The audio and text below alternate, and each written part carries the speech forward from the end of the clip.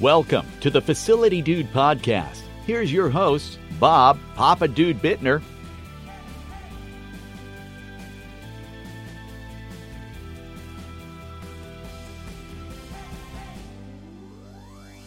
Well, welcome to Facility Dude Podcast. We're glad you're joining us this morning. And I have here in the studio with me Ann Clefcorn. And Ann is kind of our expert around crisis planning. And we have this kind of unique application that runs on your phone that we call Crisis Manager. I just wanted to bring Ann in a little bit this morning and talk about the need for planning for a crisis. And I was just showing you a little bit earlier a manual that I had back in the mid to late 80s about a crisis plan and a documentation. And the best we could do at the time was write it all up, put it in a notebook, and have it on a shelf somewhere. And I think even today, that's how a lot of people respond and document, even if they do document.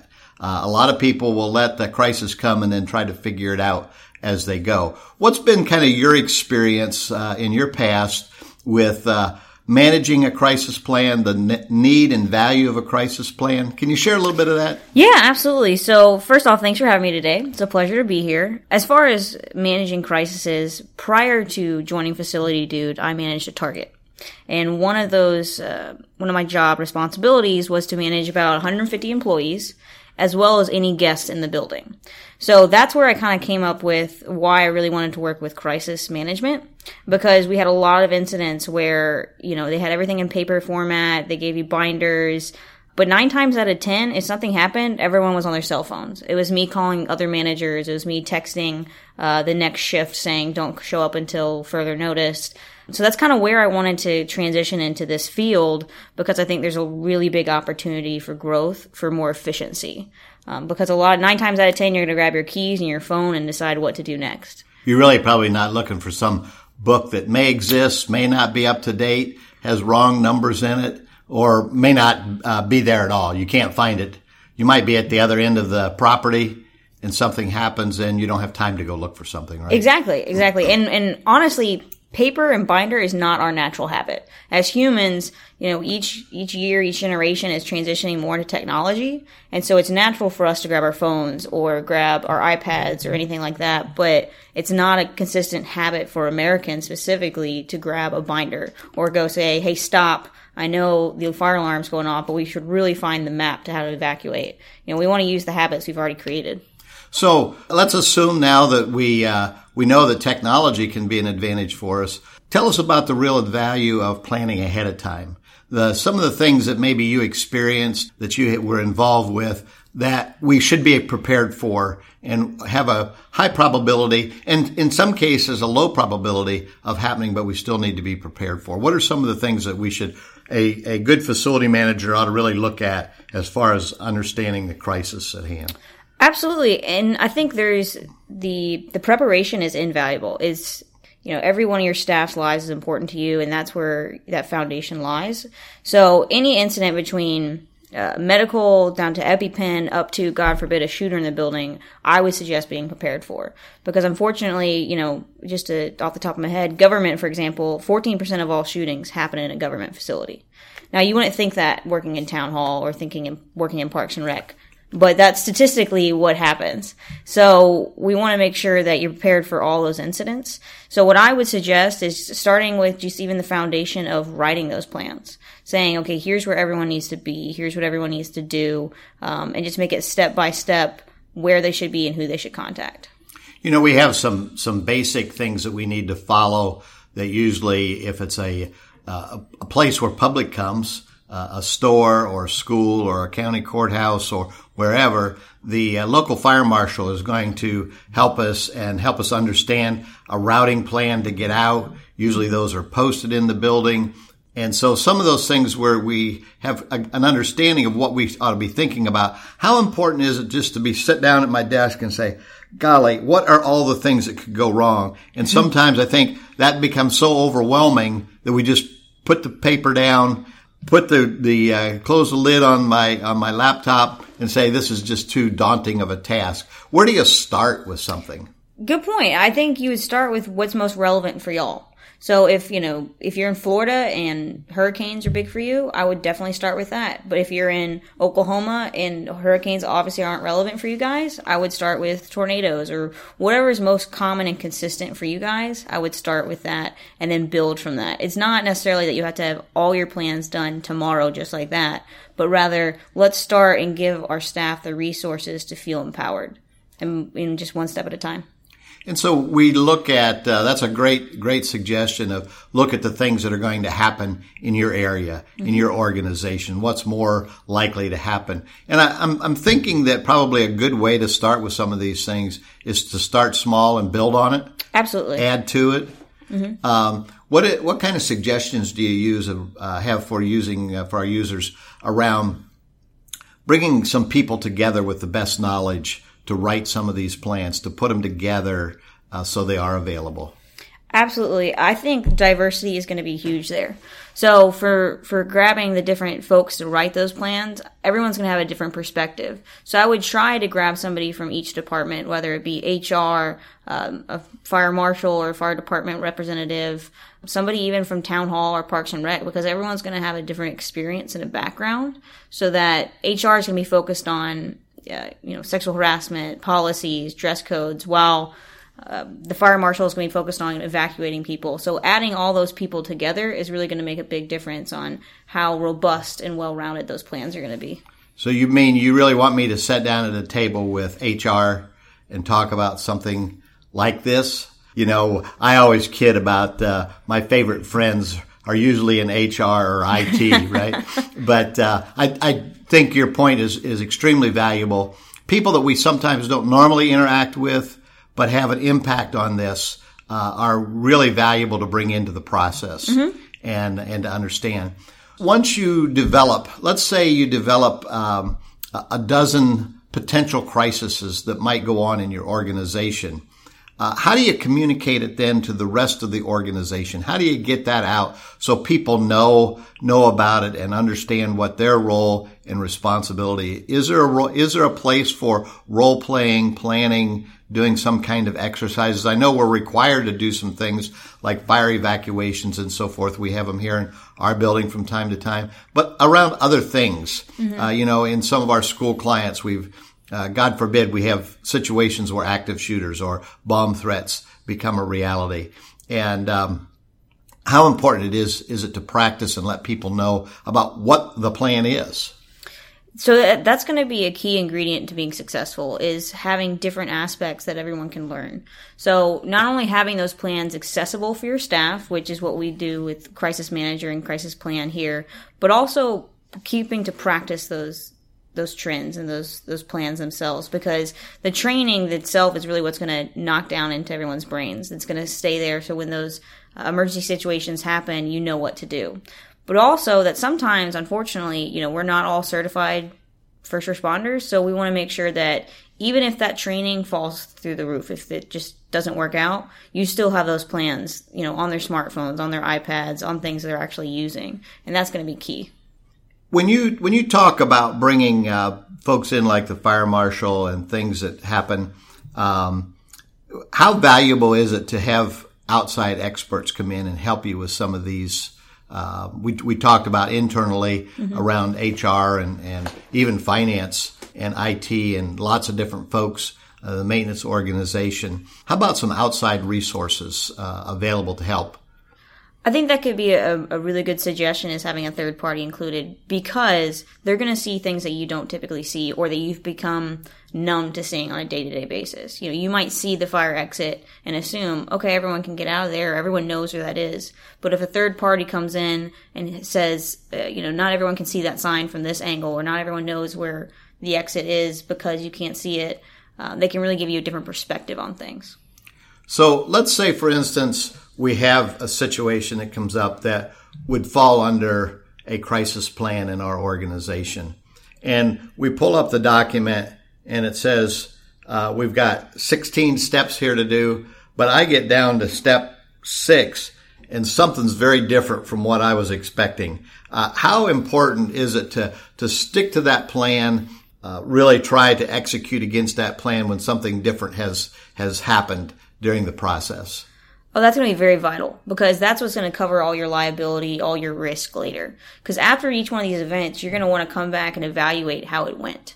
And as well as your insurance company, more importantly, is going to ask, why did the events happen the way they did? And you want to make sure you have everything documented down to the T, saying, here's what happened, here's what we directed our staff to do, and here's why it ended up the way it did. And even though we planned for something, things change, right? Maybe Exactly. somebody didn't respond like they were supposed to. Somebody else has to jump in. Somebody else has to do something. Or we didn't see that coming at us. Mm-hmm. I think a lot of the times we get really focused on the 5% of the things that will never happen, and we spend 80% of our time working on that, as opposed to 80% of the stuff that will happen, and we spend very little time because we think we know that. We think we're comfortable with that because we've been through it before, but we've never really documented it. We've really never studied it. We've really never tried to improve. And I think the understanding that, we don't like to talk about crisis, right? Mm-hmm. We don't like to think about somebody getting a child getting hurt on our playground and how do we respond. We don't like to think about a shooter. We just don't like to even talk about it. It's even difficult for me to get those words out of my mouth talking about an active shooter in schools. But we have enough evidence today to understand that those happen. And so how important then is it also to go and talk to some of the people that have been involved with some of these things? Maybe our organization hasn't been involved in an active shooter, but how important it is to go and understand some of the values that other people have pulled in during those crises? I think that's going to be very, very important, because you're going to see a real perspective of how it actually happened.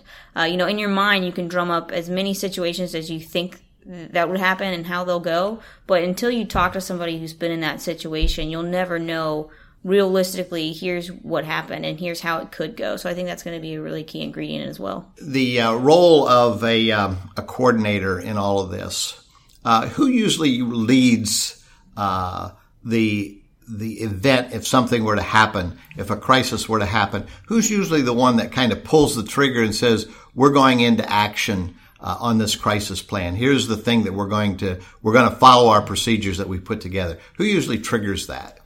Honestly, in any organization, it can be whoever you've designated, but it just has to be communicated that that's the person. So it could be the principal, it could be, the county manager, it could be the head of your manufacturing department. But the key is to make sure you communicate to all your staff that this person is in charge. He or she is going to be making those decisions, and we need to follow their direction. And we work with a lot of clients that have a lot of kids in them. We have schools, we have YMCAs with camps, and even family members as far as employees. And we think a lot in terms of a crisis about what's happening right at the moment at the place. But today with Twitter and some of those things that speed communication so fast, how important is it for us to communicate out to the community of users and those that are affected by what's going on at that situation, at that crisis, of being able to assure parents that we're taking care of their kids, or we have them safe, or you can't come yet, but here's why. Mm-hmm. Talk a little bit about that part of being prepared and communicating. Well, I think the best way I can explain that is I've got a personal story I'll quickly share with you. Is when I was in college, I went to a school that had a suspected gunman on campus. And I remember sitting in one of the classrooms and getting a phone call from my uncle in 5 states over saying, hey, do you guys know you're on the news? And I had no idea. I was completely thrown off. I went in sheer panic, and that's when I saw police go through the hallways. And it's situations like that made me want to be in a career that I could help people understand how important communication is. Had at the time someone told me, hey, here's the situation, there's a gunman in the buildings, this is what you need to do next, and this is why we're following these procedures. It's going to keep your staff calm, but more importantly, it's going to keep your community calm, which is a key ingredient to having a successful team morale and just making sure everyone's on the same page. We have such a tendency as a people we want to rush to where that mm-hmm. event's going on. One of the things we want to see, a lot of times you'll see an accident on the interstate on the northbound lane, and the southbound lane will be just as tied up just from people looking, right? And so we kind of gravitate to that, and we want to know what's going on. The news is blasting all the time. I would just like to encourage our listeners, our facility managers, even if maybe you haven't been tasked with it in your organization. A lot of times it is tasked and driven from an HR standpoint. But I would really, since we know facility managers are going to be so deeply involved with anything that happens on their property, that they really look at, are your policies up to date? Are they really current? And can they be accessed in an easy way, in an easy manner, so we can follow some of those? And then the kind of the follow-up. When something happens and it's triggered afterwards, let's get back together. Let's try to understand where our procedure might have been weak, where we did a really good job on it. Try to understand any nuances about that situation, and then move forward with the next one and modify and update. I know every organization has some type of a crisis that they need to deal with. What are some of the things that I know you've talked to a lot of our clients about this very subject. What do you get their sense of their biggest issues and concerns are? I think the biggest issue that I'm seeing consistently is communication. Whether it be telling your staff to not come in due to severe weather, or communicating, hey, we're all on lockdown. I think that's the biggest consistent concern I'm seeing. And that's where we really wanted to step in with a crisis manager and crisis plan to make sure that your staff knows exactly where to be, who to communicate with, and what to do next. So that's the consistency I'm seeing. When we have with our natural tendency to want to see what's going on, mm-hmm. We don't want to put somebody else in harm's way, right? We want to be able to communicate and tell the story of actually what's happening. So you do keep people maybe that don't need to be involved with it away from the situation. So it's something else you just don't have to worry about dealing with. So I appreciate your time today. And I think one of the things that we should do here at the Dude is just continue and encourage people, connect people together. I know we do some things at our Dude University that talks about planning for crisis. And I know that it's a thing that we kind of put off because we don't think it's going to happen to us today. And the next thing you know, we're in the middle of it. And we're not totally prepared. I'd like to encourage our facility managers to get involved with it, make sure their plans are up to date. When something happens, take the time early on to review it, to make sure that it worked like it was supposed to, and if it didn't, make adjustments. Check us out. Check our application out if you don't have something. It is a tool. It's not the only tool. You don't have to have it. You can still carry your notebook around under your arm if you want to, but I find that it's much easier to have it on my phone and have it available. But part of our process here with these webcasts is not to promote a product, but just to really to promote a technology and to promote the need for. And so as we encourage our listeners to make sure that their crisis plans are up to date, get help if you need it, include different people. Don't do it in a vacuum is what I heard you say today. Be prepared and by all means communicate, right? Share it with what we're doing, not only beforehand, but during the crisis and afterwards. So, Ann, thank you for being here today. Thanks, Bob. You gave some great insight into this issue. We hope that people don't have a crisis, but if they do, let's be prepared for it. Absolutely. We appreciate you listening to us today, and we'd like for you to follow us on iTunes and Stitcher. If you would like to send us some feedback, we'd certainly appreciate that at podcast@facilitydude.com. Have a great week, folks. Thank you for listening to the Facility Dude podcast. We love to hear your feedback about the show. Leave us a 5-star review on iTunes and help other facility operations professionals like yourself find the show. Email your questions or comments to podcast@facilitydude.com. Be sure to like us on Facebook and follow us on Twitter @FacilityDude. We look forward to hearing from you.